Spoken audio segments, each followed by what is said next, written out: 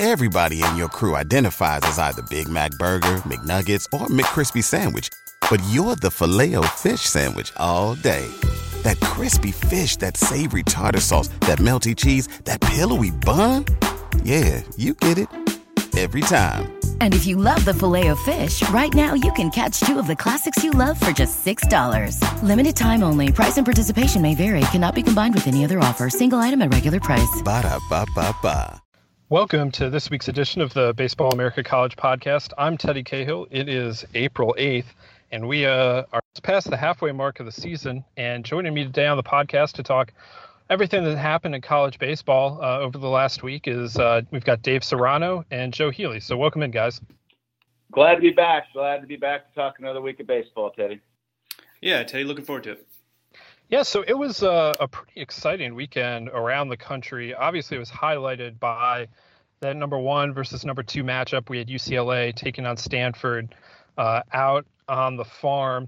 And UCLA in this 1 versus 2 matchup, which was the first one since 2016, just the 13th in the history of the Baseball America Top 25, UCLA loses the first game 3-2 to Stanford. It was an instant classic, just a great game that UCLA tied it 2 in the 9th inning, had the go-ahead run at third base, could not get it home, and then Stanford comes back in the bottom half of that inning and walks it off with Will Matheson providing the decisive blow. And then UCLA's offense the next 2 days really came alive, and they come out and win the series, scoring 21 runs against a Stanford pitching staff that had been, I believe, the best in the nation in terms of ERA going into that series. They'd allowed all of 60 runs all year, and UCLA tags them for 21 runs in 2 days to win the series. So the Bruins remain number 1 in this week's Baseball America Top 25.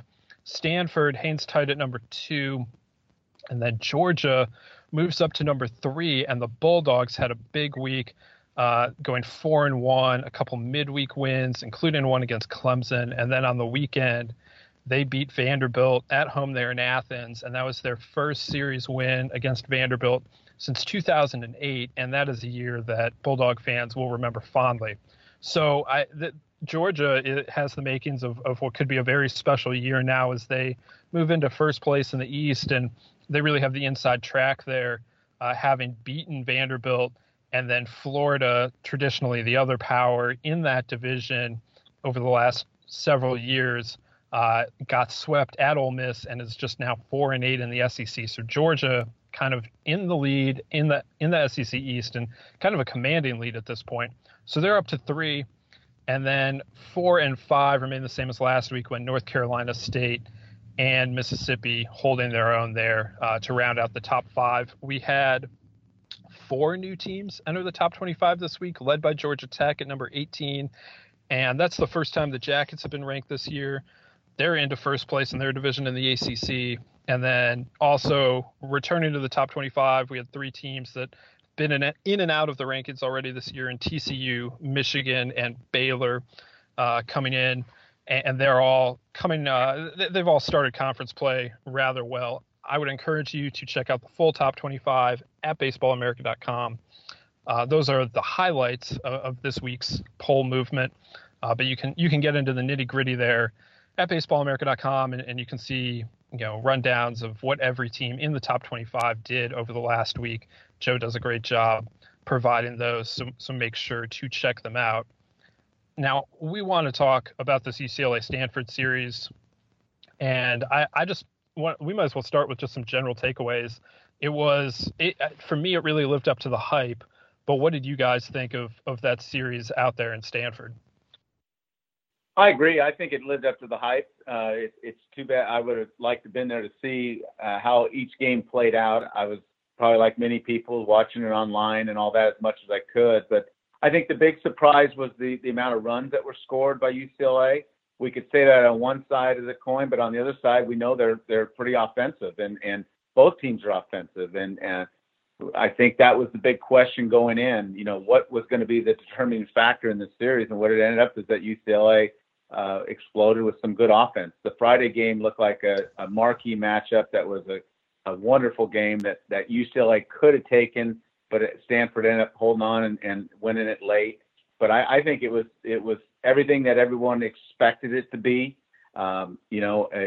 Kudos to the Bruins going up to the Farm and winning 2 out of 3, and I think that gives them a big leg up. Now they still got to take care of business within the conference. They got big series still to come, but they have the tiebreaker against a team that's probably going to be vying for that top spot in the Pac-12. But a good weekend series by both those teams and a great series for college baseball.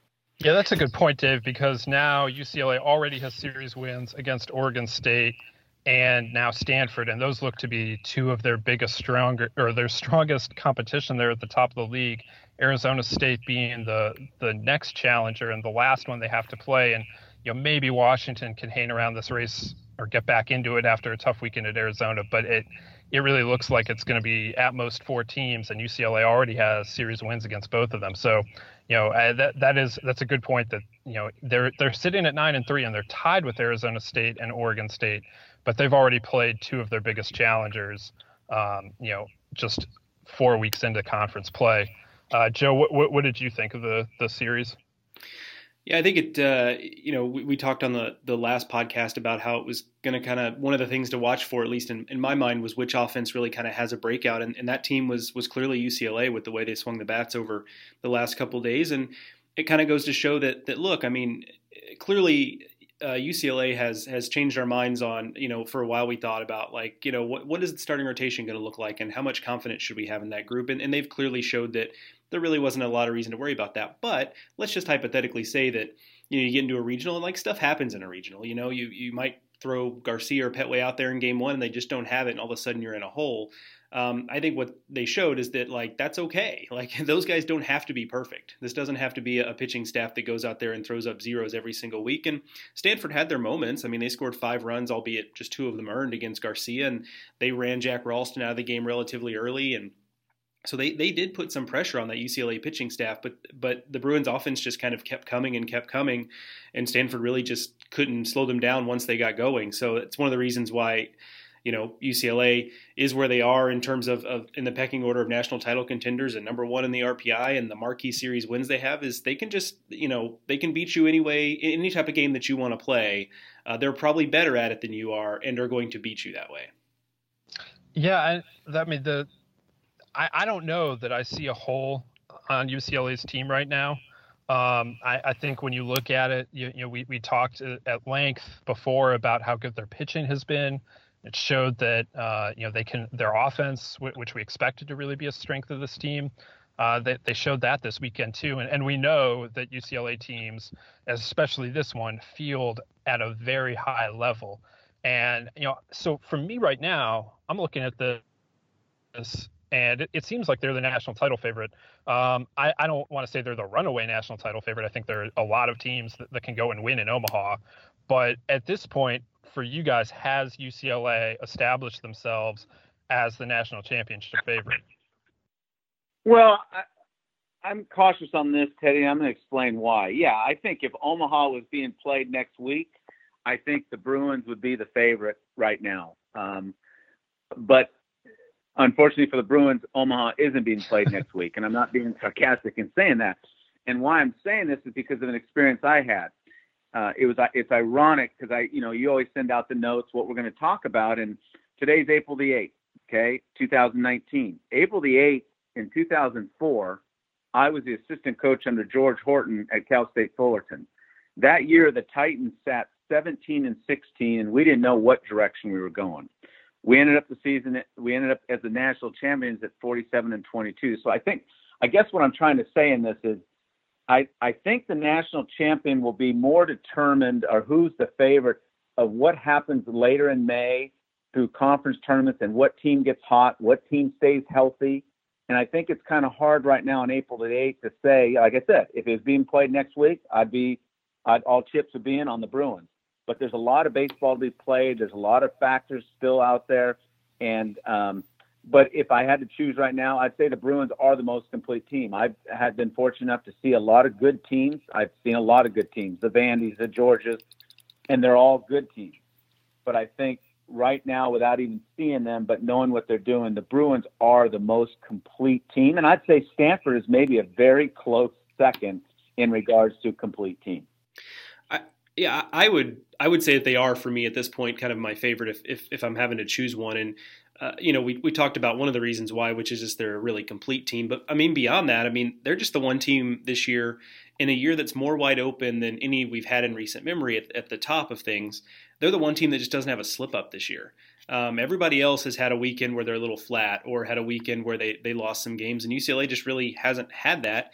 And on top of that, I mean, you look at the resume items. We talked about in conference, the series wins over Stanford and Oregon State, but some of the other stuff they have on the resume is going to age like a fine wine. I mean, that series win against Georgia Tech, we'll talk about the Yellow Jackets later, but that's looking better and better. And, we think that St. John's is going to have a really good go of it in the Big East, and that's a series win that's probably going to look better in May than it has in any other point in the season. Even the Dodgertown Classic, I mean, Michigan's back in the rankings. That's a quality loss. And then Oklahoma State has shown that their ceiling is probably higher than at least I was giving them credit for. So that's a weekend that looks a little more positive too. So I think the combination of just the talent on the field and what they've shown there versus just, look, this team really hasn't had any they haven't slipped on any banana peels, to use the Mario Kart reference there. And they, if you're making me bet, I bet they will. I'm sure they'll lose a series this year. I mean, maybe not, but I think you'll always bet on, sure, there'll be a weekend where they just don't come out clicking on all cylinders, but so far we haven't seen it. Yeah, I mean, we'll see where it goes from here. I mean, that's a good point, Dave, that we still have a lot of baseball to be played, and health matters a lot, and someone who gets hot and all the rest of that. But right now, UCLA for me definitely looks like you were saying, the most complete team in the country, and we'll see where this goes from here. I did, before we move on, I just wanted to note that this series was the series in the country this weekend, potentially of the year, and it was not on television in any way, really, which in 2019 is really, truly stunning, that the Pac-12 network couldn't pick this up even, and it was just on Stanford's live stream. And we all consume baseball in different ways, and I know the three of us all consume it in different ways. So I just wanted to check with you guys, was that disappointing to you? Did you not mind watching it on the live stream? Just how did you interact with trying to watch this series? Well, I didn't watch any of it by visually watching. I watched the line scores come across with the StatCast and all that. But it is shameful that it wasn't on TV. It's disappointing, and I think, again, being somebody that's been from the West Coast, I think that's part of the reason, Teddy, why the West Coast doesn't get the respect that it sometimes deserves. Last year's national champion came from there. And how often do you ever see Oregon State on TV? And it is very disappointing that there is good baseball out there. And kudos to the Big 12, the ACC that's getting their new network next year, and obviously the SEC. Their games are on TV all the time. And that's why there's such a brand name of those schools and all that. Not only because they're good baseball teams and good baseball programs, but the people see them all the time. And it is disappointing to know that they couldn't make some scheduling changes and allow that series, number 1, number 2, and any poll you want to look at for the most part, and put that game on TV so people around the country get to experience two good baseball programs. Yeah, so I'm kind of two minds. So personally speaking, I was glad to have it on the live stream, because if it had been on Pac-12 Network, I wouldn't have gotten to see it unless I sought it out in a public place where they had Pac-12 Network or what have you. So selfishly, I was all for that. For the greater good of the sport and the West Coast and the Pac-12, it is disappointing that this, these games weren't more widely available, and the struggles of the Pac-12 Network and getting covered on these cable systems and in streaming services is well documented. I mean, you can read John Wilner's columns, syndicated columnist out on the West Coast who's done a lot of reporting on the Pac-12 and the Pac-12 network and all that stuff. So all that stuff's well documented, and it continues to be disappointing as a college baseball fan. The gym where I go, the TVs on the wall in the gym, they get Pac-12 Network. So there's actually been times where if there's a really big Pac-12 Network game on, and maybe I would have done this weekend, I guess I was out of town, so I wouldn't have, but I will go to the gym and just get on a treadmill or something and turn a TV onto a Pac-12 Network game, because that's the way I can get the Pac-12 Network. So I would like to not have to do that to see the Pac-12 Network. But for this weekend alone, like I said, it was kind of nice because I didn't have to worry about trying to figure something else out to see the games. That is outstanding workout motivation. Yeah, I'm kind of in the same boat on that. Like I watched when I was watching this, mostly I was in a press box, and so that wouldn't have been a thing that I could do if it had been on the network. But my own personal struggles with that, given where I was aside, that it's disappointing, and it is a reminder that we see college baseball on TV all the time, but it still has a ways to go. In the idea that this wasn't over the air anywhere is it is disappointing in 2019. But I digress. I don't want to take up too much time banning on Larry Scott and his network out there. I mentioned that I was in a press box. I was at Florida Ole Miss, and that series was a bit surprising, just in the way that it turned out, and in terms of Ole Miss very emphatically sweeping Florida. That's the second time Florida has been emphatically swept on the road. Just they gave up a ton of runs at Vanderbilt, and they did it again to Ole Miss. And in some cases, that's a indication of just where Florida's pitching staff is right now. But in others, it's a very positive sign for both Ole Miss and Vanderbilt's offense that they're capable of putting that together. And it was the kind of offensive performance that we've been waiting to see. Well, I don't want to say waiting to see, but that we know Ole Miss can do. And to some extent, it's been a little mixed. But over the last 4 SEC games, they've now scored 50 runs. Against Arkansas and Florida. So that's a pretty impressive figure. And as this offense gets clicking the way it is right now, it's very deep. Anthony Servito's hitting 9th, and he's excellent as a 9-hole hitter. Cooper Johnson's hitting 7th, and he brings some pretty good power. And obviously he's such a good defender. But 1 through 6, Ole Miss stacks up really well against anyone, and that really showed this weekend. And they're still a little short on the pitching side. I feel like right now, Will Etheridge, dealt with a blister on Friday night. That's the second time this season. It shouldn't keep him out for any significant length of time, but that meant that Ole Miss had to get into the bullpen a little earlier, and that affected them when they then played a doubleheader on Saturday. And Parker Caracci really bailed them out. He threw their All-American closer, through 3.1 innings. Or maybe it's 3.2. He came in very early. He had to go more than 3 innings to finish that game off on Saturday, and he's capable of doing that sometimes. But they really are struggling right now still to find some more consistent pieces beyond their big 3 in the bullpen, and they're still looking, I think, for a Sunday starter. Gunnar Hoagland did not start the third game of that series. They give Houston Roth a shot, and it had mixed results. So they're still figuring some things out on the pitching staff, but they hit so much that I don't know how much it's going to matter in the long run in most series. So that's an interesting team to watch. They've now won back-to-back series against Arkansas and Florida, and they are tied for the SEC West lead along with Arkansas and LSU. So again, it's going to be a fight to the end in that division, but Ole Miss making its case the last couple weeks that they can hang with the likes of LSU and Mississippi State and Arkansas. So that'll be exciting to watch as they continue to progress. And I do think that some of their pitching woes are going to get worked out as the season continues. Now, I also mentioned at the top that Georgia came up with a big series win against Vanderbilt. Their pitching staff really led the way in that one, totally shut down a Vanderbilt offense on Sunday to win the series through a combined 1-hitter. Tony Losey threw 7 innings of it. And, Georgia looks like it might have one of the best pitching staffs in the country. You can maybe throw Oregon State up against it, but it might be the best pitching staff in the country right now.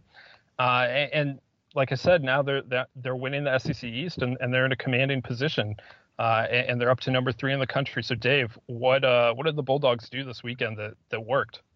Well, I think you hit the nail on the head, Teddy. They do pitch, and I'm going to talk about some things that I think they do really good. I mean, they pitch fabulously. They play tremendous defense. They do situational offense, and they have clutch hitting, and that's what's allowing them to win. It isn't their gaudy offensive numbers that's doing it for them. It's their pitching and their defense. They're pitching at a 2.85 ERA, which is fabulous. But some numbers I looked up that just blew me away. 293 innings they've pitched this year. They've only been giving up 192 hits. Opponents against their pitching staff is hitting $186, which is amazing.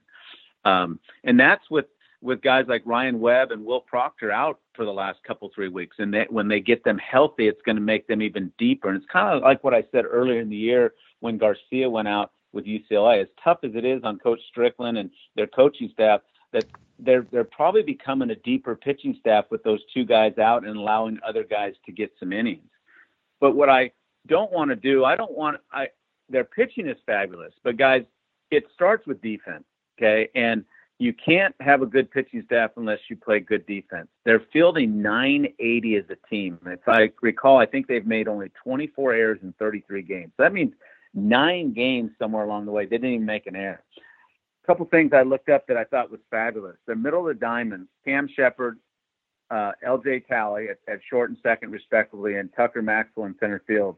After 33 games, they've made a combined 3 errors. 3 errors. That's out of your shortstop, second baseman, and center fielder.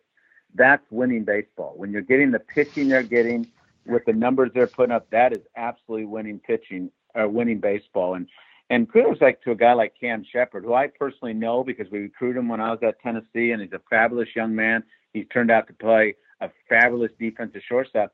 He's only hitting 214. And in today's day and age, that's how sometimes people are judged, is how you're doing offensively. But the young man is playing outstanding shortstop and is helping Georgia be one of the better teams in the SEC, along with the fact being one of the better teams in the country. And if they continue to do this, they're going to be tough to beat.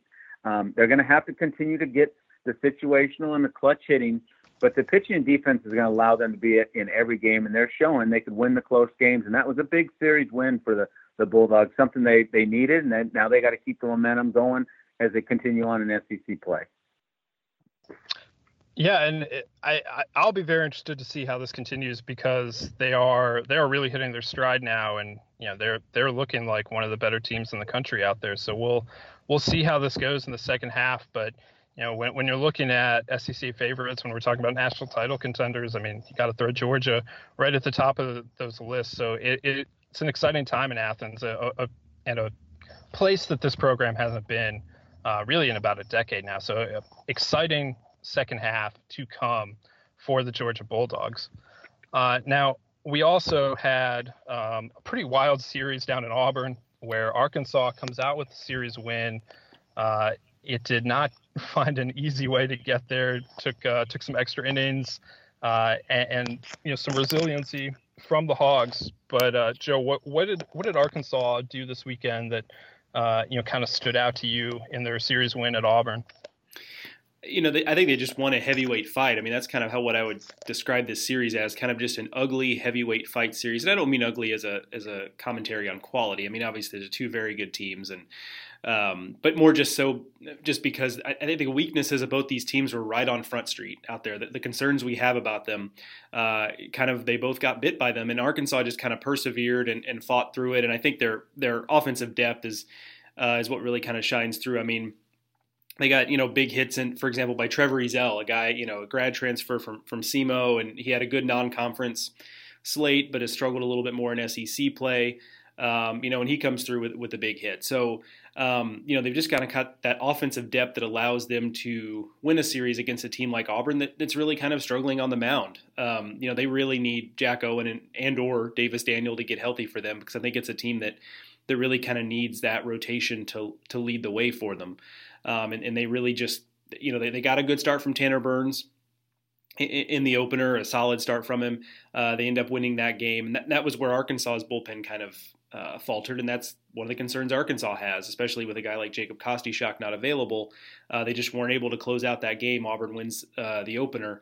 But in the last two games, it was the Auburn pitching staff, and they got stretched out to 15 innings, and that meant they had to use Elliot Anderson and Cody Greenhill to the point where they weren't going to be available on Sunday. So then on Sunday, when Auburn got a short start again, they really just weren't able to bring the arms to the mound they needed to get enough outs against the Arkansas lineup. So the thing about Auburn, too, is their offense feels a little bit light. They're hitting something like 266 as a team overall. So that's kind of why I say that I feel like this needs to be a pitching-led team, and I think that's kind of what we thought would be the case. A rotation with Tanner Burns and Davis Daniel, and then Jack Owen emerged, and it's kind of easy to start playing the what-if game. And, what if Jack Owen had continued to pitch like he had and Davis Daniel was healthy? I mean, this could be a rotation that we consider possibly the best in the SEC if that had all had gone according to plan. So, I think Arkansas, at this point has shown that they're a little more of a complete team. I mentioned the offensive depth, and that's without a guy like Casey Martin, who was probably the surest of sure things in their lineup. Although you could make the argument for Kerstad or Fletcher, I suppose. But Casey Martin's hitting 250, and the power's been there: 6 home runs, 12 doubles. But he just hasn't been quite the same player this year, and yet they've really kind of shrugged that off. And guys like Matt Goodhart have stepped up, and Ezel's been a nice player, and Christian Franklin's hitting about 300. Jack Kinley almost 300 with 6 home runs. So they've gotten a lot of contributions from a lot of different guys. And, I think Isaiah Campbell stepping up has been huge for them. He just looks like a more consistent, more complete pitcher. So if they can shore up things like, the back of the rotation, Patrick Wicklander looked pretty good in the Sunday game. I think it was 5 shutout innings for him. So if they can shore up the back of that rotation, find a couple of other bullpen arms they trust, behind Matt Cronin, of course. I think this team's in a really, really good place. And Auburn, it really kind of feels like it's just mostly about health for them. And they've got, they've got kind of a backloaded schedule. I mean, they've got a series on the road against A&M this weekend, but they've still got Ole Miss in front of them. They still got Vanderbilt in front of them, and Georgia and LSU. They do have Alabama at home kind of in the middle of that schedule, so that's maybe an opportunity for them to get right. Although I say that, and Alabama just took care of South Carolina, so Alabama playing a little bit better. But I say all that to say these are both good teams. I have more questions about Auburn. It'll kind of be interesting to see where Auburn goes from here. I mean, the RPI still suggests that they're a team we should look at as a potential host. But for them, it's just going to be more about, are you able to put up enough SEC wins to put you in that position when the season's all said and done? Yeah, that's going to be hard for Auburn, I feel like, the way they're playing right now. I mean, if they get healthy, things will change. But, just in terms of where they're going to be at in the pecking order in the SEC at the end of this, it doesn't feel like they're going to be in the position to host, but it also feels like they're going to be close again, as they were last year. We'll just have to let that play out a little more. And again, I say this all the time, the SEC West is a cage fight, and it's going to be all season long. And until the dust all settles, it's going to be kind of hard to project where some of these teams fall in the hosting lineup. But that is going to be the fun of the next couple months. Now, we had, as I mentioned, 4 new teams coming in, and we start that with Georgia Tech at number 18. I mentioned they are winning their division in the ACC now, having beaten North Carolina, kind of establishing themselves now as the team to beat in that division, because those look to be the best 2 teams in that division, as of right now. Joe, you've been on the Yellow Jackets from the start, and now they are living up to it. What are you seeing as the ceiling for Georgia Tech? And I have on the dock, can it host? But really, it can. Do you think the Jackets will host? Oh boy, it's tough, because I do think they're going to early. Yeah, it's tough too, because I think they feel like a team that's going to be on that line, kind of similar to Auburn, I guess. But I think they're going to come about it a little bit of a different way. So I looked at what they've got ahead of them, and there's 2 things you really need. There's more than that, obviously, but 2 big things you really need in a major conference, particularly a team in the South where you're not going to get a little bit of a bump from, well, they're a northern team, or they're a team out west where the RPI maybe doesn't quite encapsulate everything there is to know about a team. But if you're an ACC or SEC team in the South, you're just not. You've got to stay pretty tight to the top tier in order to host. So 2 things really need to happen. One is the RPI's got to be certainly in the top 20. probably hugging pretty close to just that top 16. And then you've got to win enough games in the ACC. We've seen hosts in the SEC, I think, at 15-15 in league play. Maybe even a 14-16, or am I making that up? I can't remember. I don't think 14-16. Okay, but 15-15 for sure has happened. But to feel more comfortable about it, you've got to kind of be more in the at least 17, 18, 19 win range. Especially in an ACC where there are some teams that are struggling, and the ACC is just not as good this year as it has been in years past. So you look ahead at that, and Georgia Tech's currently 14 in the RPI, but here are their upcoming ACC series: Boston College, Virginia Tech, Clemson, Duke, Pitt. That is 1 out of 5 series against a team that I feel very confident is a postseason team, and that's obviously Clemson, and that one is at home.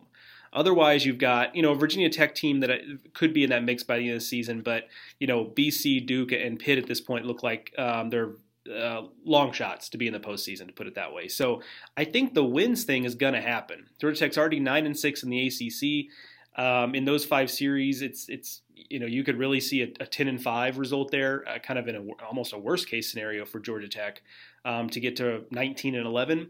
And as long as the RPI is pretty good, if you're winning 10 of those 15 ACC games, and you're picking off maybe one more of those games against Georgia, maybe the other midweek against Auburn, I think they're going to be in pretty good shape. So from a resume standpoint, I think the path is, I don't want to say it's easy, it's never easy, but the path is certainly wide open for Georgia Tech to get there in terms of that.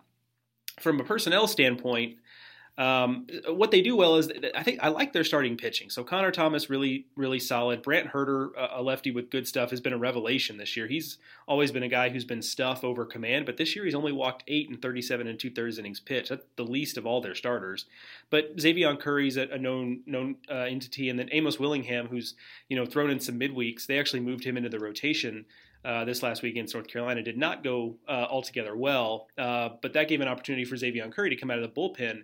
And Curry was outstanding in that role, closing the game, the finale down. So that's kind of an interesting thing they changed there. And maybe this was a one-time deal. Maybe this is something where maybe Curry's a better fit back in the bullpen. Because the thing about it is the bullpen is kind of a question mark again. And this has been an issue with Georgia Tech in the past.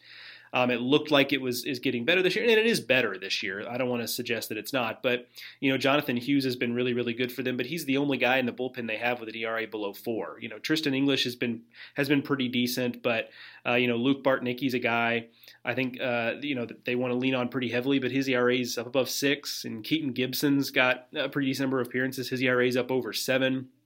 Robert Winborn has only appeared a couple times, and he's a guy who's been pretty effective for them in the past.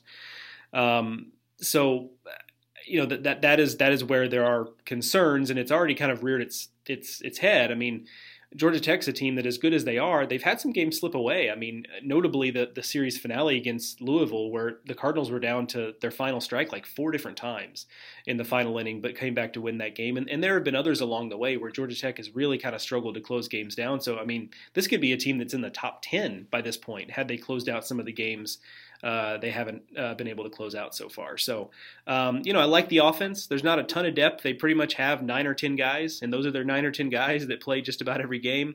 But they've been productive. I mean, Michael Goldberg has been great. Kyle McCann is, at least on the periphery of the National Player of the Year discussion, and Tristan English has been solid, and Luke Waddell and the Wilhite brothers and Colin Hall have all been really, really solid. So.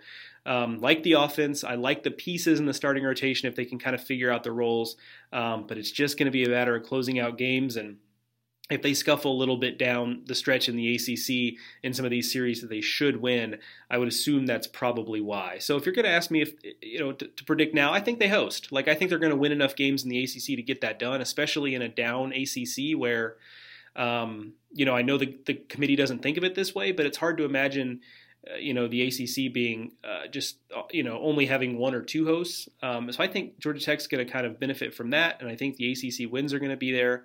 But they've still obviously got some work to do, and they need to prove they're more consistent than they've been in years past. Yeah, that's going to be fascinating to watch. And, with them on the up and Georgia where they are, the Peach State really rolling right now with their 2 big guns having very much up seasons at the same time. After some admittedly very down seasons the last few years. Tech having missed the tournament the last two, and Georgia, of course, went through its own struggles a few years before that. So it's an interesting time as we look at baseball in Georgia. But when we head a little bit further west, the Big 12, as always, did not fail to entertain this weekend. We had West Virginia upsetting Oklahoma State. We had Baylor and Texas splitting a series, and Game 3 getting rained out after, I don't know, a 4-hour rain delay, something like that. And some other intriguing results around the conference. Leave it as jumbled as ever. But Dave, this week we see TCU and Baylor come back into the rankings. How do you see the league shaking out in the second half of the year? Well, I'm going to kind of compare this to the West and the SEC, where it's and I mean all due respect, it's kind of a mess right now, and in a good way. I mean, it's open for anybody. There's 7 teams. There's 7 teams that are within 2.5 games of first place. And as I broke it down, I started looking at this, and a big part, and I think Joe just hit on this about Georgia Tech, a big part of as we go into the second half of the season is what are people's schedules and who are they playing and where are they playing them? And that plays a big factor as we go down the stretch. And as I was looking at all these 7 teams that, in my opinion, and no disrespect to Kansas and Kansas State by any means, but right now they've established themselves as they're the lower part of this conference. But the 3 teams that pop up for me that each play Kansas State and Kansas remaining are TCU, Texas, and West Virginia. Okay, that's a big that could play a big factor. Whereas Texas Tech has already played both of them, so they don't play them again. So and Texas Tech got beat by Kansas yesterday. So I think Kansas and Kansas State are going to play a big factor, whether they help teams get to the top or they take some teams away, like they probably affected Texas Tech yesterday. For me, and again, I've wore the uniform for a year, and I have no favorites, but for me, West Virginia, even though they're down a little bit at a 4-5 record, they still have, Kansas and Kansas State on their slate, but they get to play Texas Tech and TCU in their own backyard, which is huge. Okay. The only team that they go that's in the top is Texas. So I think, in my opinion, and it's all jumbled right now, in my opinion, I think the Texas, TCU, West Virginia, with what their schedule is the remaining part of the way, that's going to play a big factor in a conference that's going to go all the way down to the wire, and it'll probably come down to the last weekend, which West Virginia had to bye the last weekend. So they might not even be playing a conference game, and it could be determined who wins the championship in the Big 12. Yeah, that's that one. It never fails to disappoint. I feel like, especially in recent years, it comes down to the wire, and looks like we're going to get that again this year. So that's definitely keep an eye on the Big 12 race as we get going here in the second half. And then up in the Big 10, mentioned Michigan came back into the rankings, coming off of a series win against Minnesota. Michigan now up to 4-1 in the Big 10, having won their series last weekend against Michigan State, and now this against Minnesota. They lost on Friday night, and for all the world, I thought Minnesota was going to pull off a series upset here on the road, and they would have been off and running in the Big 10, and kind of looking like, despite the fact that they dug themselves in that big hole, that maybe they were the best team in the Big 10 ultimately. But Michigan comes back, wins 5-3 on Saturday, and then really came out strong on Sunday with an 8-0 win to secure the series win. And they are looking like the best team in the Big 10 right now, I think. I know I've said that about Minnesota as recently as Friday night, as one Nebraska fan pointed out to me on Twitter. And Nebraska is hanging around the race as well. But I just think the way that the schedule sets up for Michigan, it sets up very well. And they are playing very well. And this is a talented team. That there's a reason why they were the preseason favorites. And they're living up to it right now. I know they've scuffled a little bit against some of the top competition. They missed an opportunity out in L.A. to go 2-1 in the Dodger Stadium tournament with the win against UCLA on Friday night. And then they couldn't get done against USC and Oklahoma State, and then they really struggled in Lubbock a couple weekends ago with Texas Tech. Really no shame in that. But So they missed some opportunities, and I think that's going to limit their ceiling when you start looking at some postseason opportunities. They're just 63 in the RPI, and they're playing nothing. Their Big Ten bye week has already happened, so they're only going to have so many opportunities to really improve that number. And so if you're looking at hosts, I don't think Michigan is going to be able to pull that off this year. But I do think that they're a dangerous team overall. Tommy Henry got beat on Friday night, but he's been so good this season at the front of that rotation, and they have a lot of offensive depth, just a lot of different players that can beat you on any given day, from Dom Clemente to K.O. Thomas and, Jordan Ngowu, just up and down the lineup. There's talent, and I think Michigan, they've got a big week this week with Indiana State coming in. Indiana State has been really good this year, but just lost a series at Michigan State.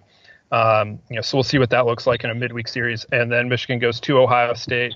The Buckeyes are struggling a bit, but I am just very happy to see that rivalry series back on the schedule. We missed it last year, and college baseball is better for having it. Even if it's not what it is in football, those two teams need to be playing each other.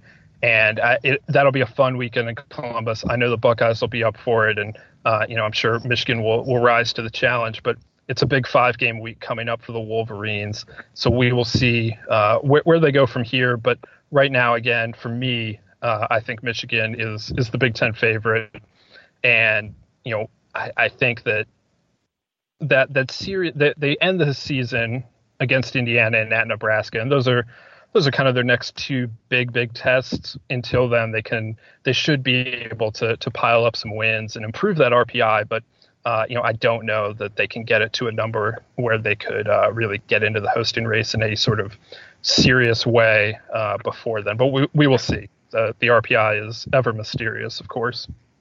So I think that brings us to the shout outs portion of our podcast, where we try to bring to light some players, some programs that we haven't touched on, but that did remarkable things this weekend, things that are worthy of us taking notes. So, Dave, why don't we start with you? Who stood out to you this weekend? Well, I think it was a tone setter for the series in Stillwater for West Virginia, and Alek Manoah. And I know I've called him out before, but went 8 innings in the Friday performance, given up against a good Oklahoma State offensive team in a very tough ballpark to pitch in. It's a lot of offense usually. Gives up 2 hits, has 11 strikeouts and 0 walks, and is just shooting up the draft board in my mind. He's putting up good numbers in front of good people, and more importantly, he set the tone for West Virginia in a big weekend series that they needed badly at Oklahoma State. My other shout out kind of goes out to someone that, I said it earlier, but something people don't talk about a lot. People talk about pitching performances and offensive numbers, but I'm gonna shout out the Georgia Bulldogs defense of what they've done all year long. 980 fielding percentage, as I said earlier. They're middle of the field with Shepard and Talley and Maxwell, only 3 errors combined for them all season, which is allowing them to win. And I don't know if you guys got to see it, but in the 9th inning of the Sunday game against Vanderbilt, Cheney Rogers makes an ESPN top 10 highlight film diving play down the first baseline that took at least a double away from JJ Bleday, and was able to get the second out of the 9th inning, which is always tough to close out, especially when you're facing the Vanderbilt team and you haven't won a series for them in many years. So shout out to the Georgia defense for allowing them to be what they are right now and so far in the 2019 season. And then team-wise, I want to go out west, and Jason Gill and Loyola Marymount Lions. They took 2 of 3 at San Francisco this weekend. That's not really what's the most important. They're leading the WCC right now, and Jason continues to do a lot with little at Loyola Marymount. That's no disrespect to Loyola, but if anyone knew what they don't have and how much kind of consistent success that he's had, they're always kind of near the top of the WCC.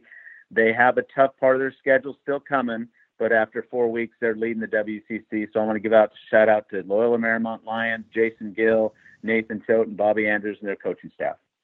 Yeah, we've talked about the how tough or how tight the SEC West and the Big 12 races are. If you want a tight mid-major race to watch, the WCC is absolutely that. I mean, I think the top 7 teams are separated by like 3 games out there, and that one's going to be a real fight to the finish. And if only 4 teams make it to the WCC tournament, so it's the regular season has a lot of importance out there. So that's a fun one to watch. Joe wrote about BYU last week, and then BYU went and lost to San Diego. But BYU, Loyola Marymount, Pepperdine, San Diego, St. Mary's, they're all Gonzaga. They're all very much in the mix out there. And the shout out to the Lions, for being in first place in that league right now. That's not an easy thing to do, really, at any point in the season in the WCC. Joe, what do you got for us? As usual, I'm going to work my hardest to get us just super off track with my shout outs that are just becoming increasingly just a time for me to talk about other things. So first off, a shout out to the viral hit of the last few days, the Old Town Road remix by Lil Nas X and Billy Ray Cyrus. I hope you guys like that song, because that's going to be something we're going to hear in every ballpark we go to the rest of the season. That thing really blew up on Thursday, Friday last week, and by Friday night, I was at the University of Illinois for their series against Maryland this past weekend, and they turned it around and got it in there in time for the Friday game, and the audience, the crowd applauded. They were that excited to hear that song at the ballpark.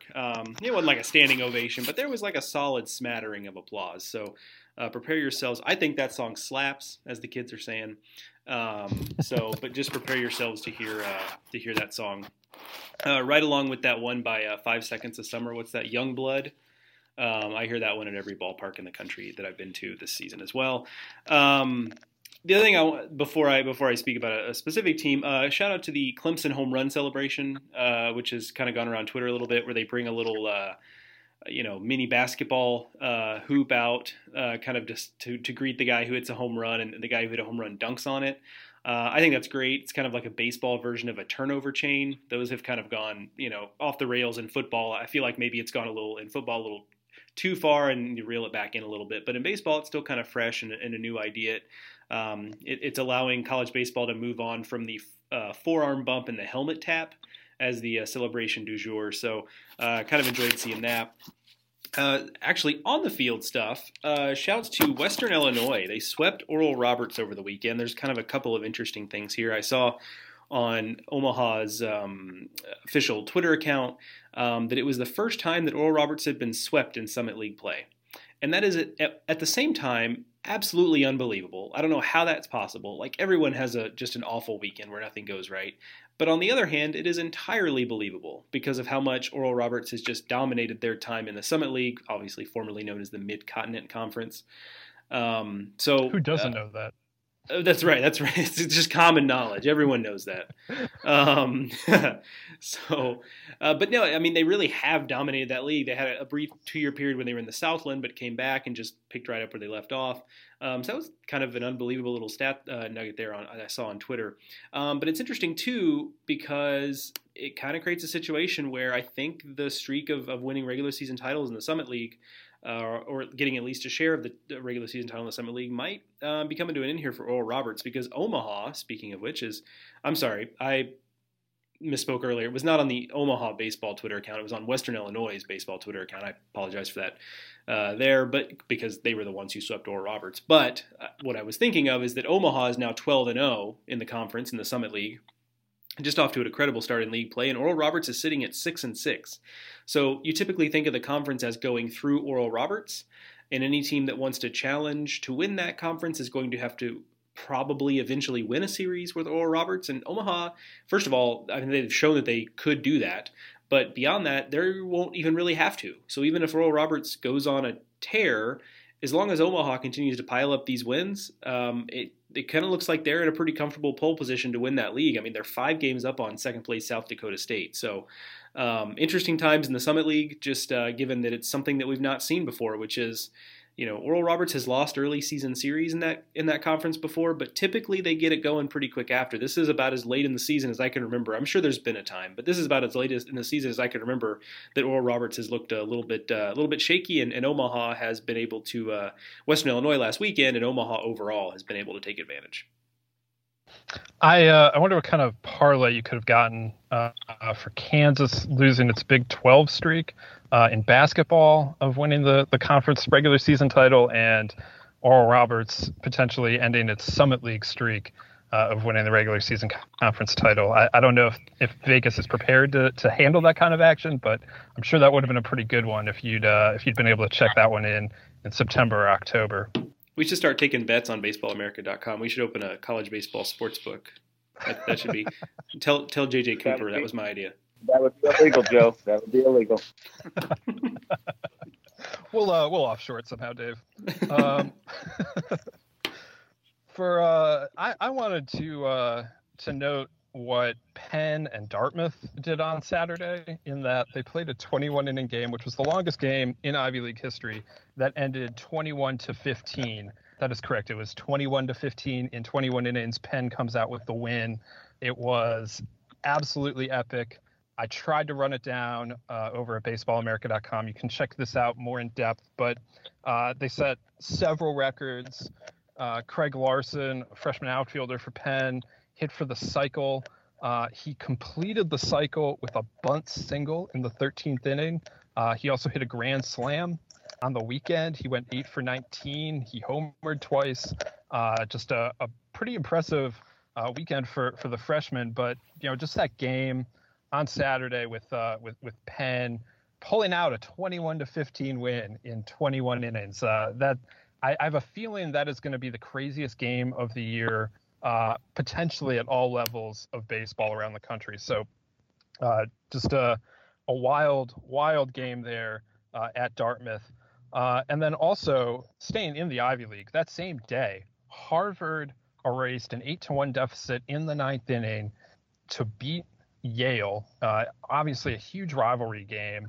And Pat McCall ends it with a walk-off grand slam. And just another just truly nutso game. Yale somehow conspires to blow a 7-run lead in the 9th inning. Harvard goes on to sweep the series. Probably not surprisingly, I don't really know how you get back. That was game 1 of a doubleheader. I don't know how you get back up to play game 2, let alone finish the series, if that happens to you. But that was not even the only walk-off grand slam of Saturday. Kyle Johnson at UCSB also hit one against Stephen F. Austin, and they won 12-9 in the 11th inning.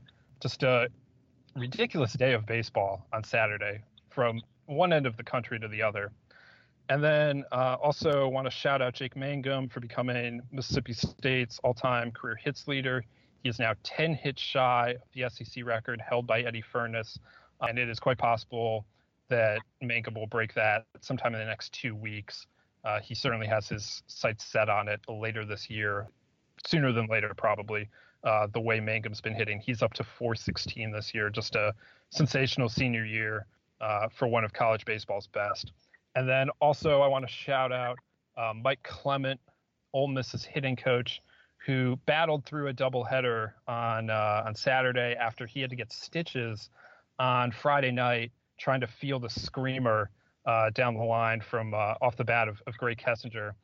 So he battles through a doubleheader with some stitches in his hand. So Mike Clement, ultimate gamer, to be able to tough that one out, both on Friday night and then with the doubleheader on Saturday, with standing over there the coaching box, waving all those Ole Miss runners home with stitches in his right hand. So a consummate performance from one of the best hitting coaches in the country. Dave, did you ever have to get stitches for anything that happened while you were coaching? No, I was fortunate I didn't have to, but I wouldn't try to catch a line drive that hit off the bat either. He's obviously a lot tougher than I, but no, I never had stitches for anything on the field. It's kind of crazy. I mean, because we also have Brian Green out at New Mexico State. I don't know if he's still in his cast, but he was doing a base running drill, I want to say, and kind of significantly hurt himself, and he's been banged up. So, coaches, remember that it's a dangerous game out there. You gotta be careful. So I believe that brings us to the end of what was a great week of college baseball. And looking ahead just briefly here to this weekend, especially on the West Coast this weekend, it looks like another absolutely fantastic weekend. We have East Carolina going to UCLA and a top 10 interconference matchup. That's a fun, very random. And then Oregon State in what is just going to be a truly fascinating battle of contrasting styles. You have Oregon State, potentially the best pitching staff in the country. Arizona State, potentially the best offense in the country. How that plays out is going to be very, very interesting, and of course have real significance in the Pac-12 title race and the hosting race and all the rest of that. And then it's also the series of the year in the Big West. Potentially the Big West will be decided this weekend with Irvine going to UC Santa Barbara. Those are the only two teams in the conference that have a winning overall record. They're clearly the best teams in the conference. They're both in the top 20. And this has some significant hosting implications as well. UCSB already has a top 10 RPI. Irvine has some work to do in terms of getting their RPI into a hosting spot, but winning the Big West is going to be critical, I think, to either one of these teams hosting. And so this weekend, a really, really big weekend, especially out on the West Coast. We've got some fun series out east as well. Arkansas goes to Vanderbilt, among other highlights. But the West Coast is kind of where it's at this weekend. Just whether you're looking at Pac-12, Big West, WCC, they all are providing some pretty exciting series this weekend. So we will be back here on the Baseball America College podcast next week, and we will be talking about all of that and much more. Who knows what Joe will come up with, what song will drop that Joe can review for us next week. And in the meantime, make sure that you're subscribed to the Baseball America College podcast on your favorite podcasting app. If you can, rate us, review us. Hopefully that's 5 stars. Maybe it's 4. Maybe you don't like Joe's review of that next great college baseball song. But we'll be eager to hear what you guys think. If you can take the time to drop us a review on your favorite podcasting app. Would also encourage you to check out all of the content at baseballamerica.com. As we get deeper into the season, of course, the field of 64 projections become a little more real and, a little less projection. And so, that we'll have another one of those out on Wednesday and plenty more to come throughout the week. You can also follow us on Twitter. I am at Ted Cahill. Dave is at Dave Serrano 11, and Joe is Joe_on_sports. So thank you all for listening. We will be back here next week with another edition of the Baseball America College Podcast.